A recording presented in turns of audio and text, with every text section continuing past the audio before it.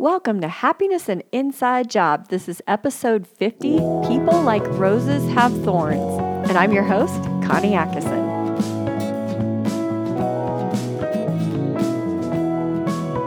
Happiness and Inside Job is the go-to resource for Christian parents wanting to effectively communicate with teenage and young adult children utilizing powerful life coaching skills. What if I told you your children don't need to change anything in order for you to have a fulfilling relationship with them? You can change everything about your relationships with others by merely changing the way you think about them. Imagine the power you find when you stop depending on others for change and you create the change. Suddenly, you stop being the victim and you become the hero of your life.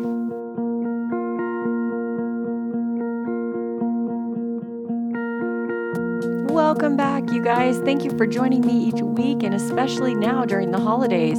I hope you have been enjoying some quality time together with your families, just like I have with mine. Having everyone here was so fun, and I think I've also never been quite that tired. Now, if your crazy life is anything like mine, the first thing that slips when life gets crazy is myself. I'm very careful to take care of everybody else and do everything I think they need. And at the same time, it's very easy to neglect what I need. So I've got a health challenge coming up starting January 1st. All you have to do is send me a quick note that contains your email address. This note can be sent to me via email, connie@happiness-insidejob.com, on Facebook Messenger, or on Instagram Messenger. My Instagram is Connie Coaching, one word, no spaces or underscores. It's honestly as simple as sending me your email address and telling me you're all in. I'll send you a link to the spreadsheet where you record your own scores, and I'll send you an email which contains the link to the spreadsheet where you record your own scores and all the rules.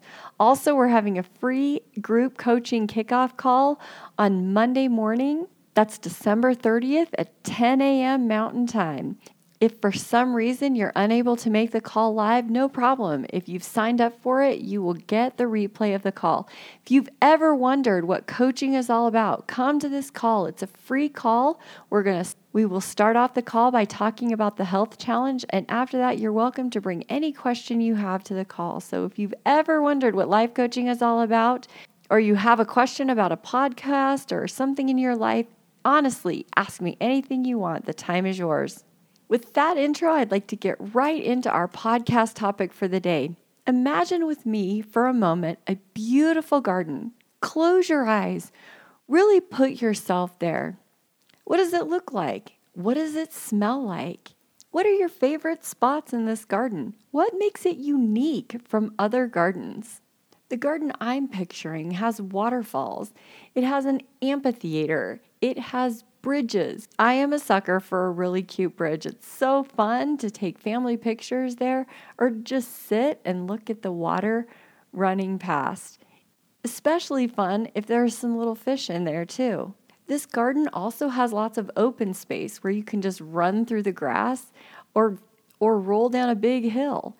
It also has a statue garden and a secret garden and little wishing wells. I love the secret passageways, and I love that every time I go, I can find something new and beautiful that I had no idea was there before. Never once have I gone back to the ticket counter and demanded a refund because I found a weed. Never once have I felt my time in the garden was wasted because I got pricked by a thorn. Now, the mere fact that I'm in the garden comes with innate risks. I might notice a weed, and it's possible that I may even get pricked by the thorn of a majestic rose, and yet I still choose to go. I choose to go fully understanding I might turn my ankle while running across the grass while I'm there. I choose to walk through the secret passages, fully understanding my finger could get pricked by the thorn of a rose. Pain is a potential risk at every turn, and yet I choose to be there. I choose to spend time there intentionally because I love it so much. There is so much beauty that it has to offer, and I feel peace. Now, it would be just as easy to walk through that same garden on the same day with the same weather and the same company and notice all of the imperfections. Notice the ways the gardeners could have made a flower bed more beautiful and more majestic. I could feel annoyed that the gardeners have missed some weeds. I could feel frustrated about the snag in my sweater from the branch. Now, in both situations, the garden is exactly the same, but my experience is different based on my thoughts, what I'm choosing to focus on. I control my experience while being in that garden based on my thoughts about it. This month in my monthly coaching program, ThoughtWorks, we have really been focusing on relationships. Now, the key concept to understand about our relationship with anything is that our relationship with anyone or anything is merely our thoughts about that person. For example, my relationship with my husband, my kids, my in-laws, everyone, it's nothing more than what I think about them. And my thoughts create a feeling, which then drive my actions towards them. Have you ever had a friend who you love dearly, and in talking to somebody else, you realize they couldn't stand your friend that you dearly love? Isn't that interesting? Because your friend is the same in both situations. The only difference is that you love them and this other person can't stand them. The real difference between the two of you is how you view your friend. What do you notice about your friend, and what do you make that mean? Truly understanding this concept that our relationship with anyone in our life is merely and completely our thoughts about them, this is a game changer, my friend. You don't have a bad relationship with anyone. You have bad thoughts about things that they do. Likewise, no one has the power to hurt us. Now, they may say something, and our thoughts about what they said hurt. That pain is real, and it is not to be brushed over and taken lightly. The important thing to understand is that in order to get rid of that pain, we need to change our thoughts about what happened. What's another way that we can look at this story? What else might this possibly mean? Now, during the holidays, I do more coaching on in-laws than at any other time during the year. We may be spending a lot more time with people who just do things differently than we were raised. People may say things that you see are rude or hurtful, and you may be right. Maybe they are rude and hurtful. My question to you is, how helpful is it for you to focus on that? How healthy is it for you to regurgitate in your head over and over all the reasons why they're rude and hurtful? One solution I get the most during the holidays is interesting. We just cut them out of our life. Isn't that logical? We just get rid of them. We're too busy to hang out with them or invite them over to our home. Then we don't have to deal with them. And it seems like the perfect solution, right? The truth is, people are a lot like roses. I believe that there is good and majesty in every single person. I also believe that we all have our fair share of thorns. Now, making a rule that no roses are allowed in your house because they have thorns is absolutely an option. But just realize that when you do that, you also deny yourself of the beautiful fragrance and the opportunity to enjoy all the other beautiful things about the rose. It may also be helpful to consider, are those thorns really a flaw? Botanists may argue with you that those prickly spikes on the side of the rose are actually the very thing that protect its beauty. It is because of those spikes that roses are still around for us to enjoy them. When we choose to focus on those thorns, what we're really doing is denying ourselves the opportunity to fully enjoy the beauty of the rose. People are so much like roses. We also have thorns, every one of us. I don't know anyone who's perfect. When we focus on the thorns or avoid a person altogether because of those thorns, it doesn't protect us from their thorns or from the pain. All it does is hurt us ahead of time. We are denying ourselves the opportunity to enjoy the really great things about those people. What are the good parts about them that could really enrich your life or teach you a lesson? Sometimes the lesson I learn is that I have the ability to love absolutely anyone, no matter what. And that is an awesome feeling. Now, sometimes big things happen and wounds are really deep. I get that. I have felt that. I have been really hurt. And I have been in a position where I have felt really, really wronged. And I have held on to some of that for a really long time.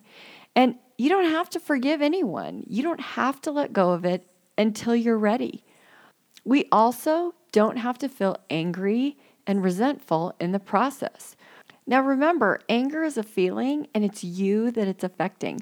A lot of times the other people don't even know we're angry. So sometimes people will say, well, I'm not angry. I just don't want to be with them. I don't want anything to do with them. Some signs that there's some real work to be done here is if you have to talk about it a lot. If you find yourself regurgitating this story over and over every time you're with a new group of friends, that's a sign that anger is still very much alive within you. Also, if you think about it a lot, do you think about this situation a lot and you feel anger? Again, another sign that you might want to work through it. Really paying attention to our feelings is key here, my friends. If we're feeling something that we don't like, we have total power to change it.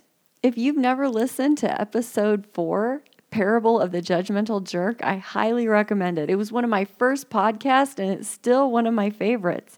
Here I was feeling so wronged and so angry, and it turns out I was the judgmental jerk.